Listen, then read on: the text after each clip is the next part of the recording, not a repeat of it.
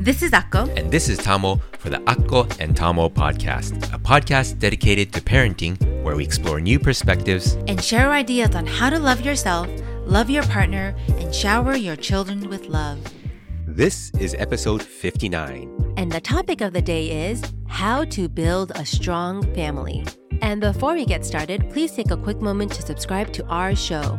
Now let's get back to our recent happenings. So recently, one thing that all parents know is that the plight of parents with young children are to get sick. So the whole family, it was our son that welcomed it into our home, and then he shared it with his sister, then to mama, and then to dada. Yeah. I'm trailing everyone by a couple of days, and that's why my voice is a little muffled today. Yeah, and I'm a little congested, but I mean, it's all good. Yeah. I'm feeling good. Yeah, it wasn't bad. It's not a bad cold, but still, it knocks you down a notch or two. So that is that. Yes. So with that said, let's go into the topic of the day. The topic of the day today is how to build a strong family. So Akko, please get us started. Yeah, so as parents, we have the responsibility to teach our children how a healthy relationship can look by example. So one way to do this is by modeling respectful behavior towards our partner, which includes speaking from our hearts and well of each other in front of our children. So when we speak positively about our partners in front of our children, we are setting an example of how to treat someone we care about. And this shows our children that we value and respect each other.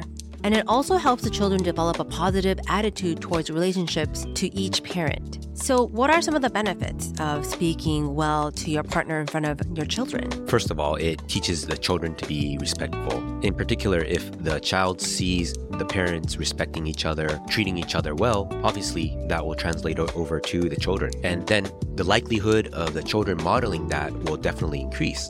And so that's why it's really important to treat each other with respect so that in cases when we don't really agree with each other, you can still treat each other with respect. Yeah, absolutely. And the second one is that you want to build a positive image of relationships. So you're pretty much teaching your children, hey, this is how relationships can be. So by speaking positively about our partner, then we are creating a positive image of relationships in our children's mind. So our children learn that relationships are all about mutual respect, support, and love, and not about arguments or conflicts. Yeah, and another one is quite important too. All these points are really important.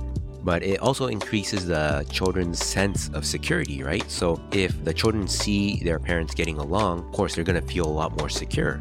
And even if there is a disagreement between the parents, you can always do so in a very respectful way. And so by continuing to speak positively about our partner, it reassures our children that they are safe and they're in a loving family environment. Yeah, absolutely. And if you think about Maslow's hierarchy, the first foundational bottom of the pyramid is physiological needs. And then the second is safety needs. So it's so close. When you get all your physiological needs, then it goes up into the safety needs. So if you don't have that safety and security within your family, then your children aren't able to grow. Yeah, that's a great point. Looking at Maslow's hierarchy of needs, as you go up, different needs need to be met in order to go to the next level.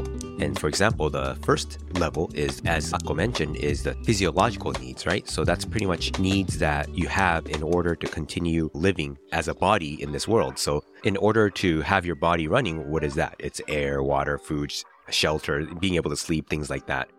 And then on top of that is safety needs. Having personal security, you're not continually physically assaulted or having health, things like that. So once that is satisfied for the children, then they can go into the love and belonging, which is next rung up. And that's having such as friendship and family and just being able to connect with each other. And so by doing that, it really already sets a very strong foundation for the child as they continue to grow, because the lower rungs are already so strong in the family environment. Now they can work on esteem and actualizing the self and continuing beyond that. So thank you for bringing that up, Akko. It's a great point. Thank you. And another one is that it helps children understand the importance of communication, because we all know here that communication is very important as far as any type of relationships. So when we communicate positively with our partners, we model effective communication with our children. And then in so, they learn that communication is key in any relationship and that it's important to express their feelings and needs clearly. And so, again, modeling in the house is where everything starts. So if you communicate effectively with your partner, about your needs, whatever's on your mind, then your children will see that and they'll learn to know how to express and communicate with others how they are feeling or what they need or whatever they need to express. Yeah, and I think another point is you can express your feelings in multiple ways, right? It can be very counterproductive versus a productive expression of your feelings. And as parents, we can model a healthy way to express our feelings. And again, in situations that we don't agree with each other, we can model that in a positive light. And on the other hand, when things are going well, continuing to share and express feelings in a constructive and positive way. Now, if you think this episode is helpful for you or other parents, please share it. And if you haven't, please take a quick moment to subscribe to our show. So with that said, when a conflict arises around children between the parents, it is important to show how conflicts are resolved in a healthy way. So I'm not saying let's intentionally argue or discuss in front of our children. That's really not the point. But sometimes there are just disagreements or discussions that so happen to be in front of our children.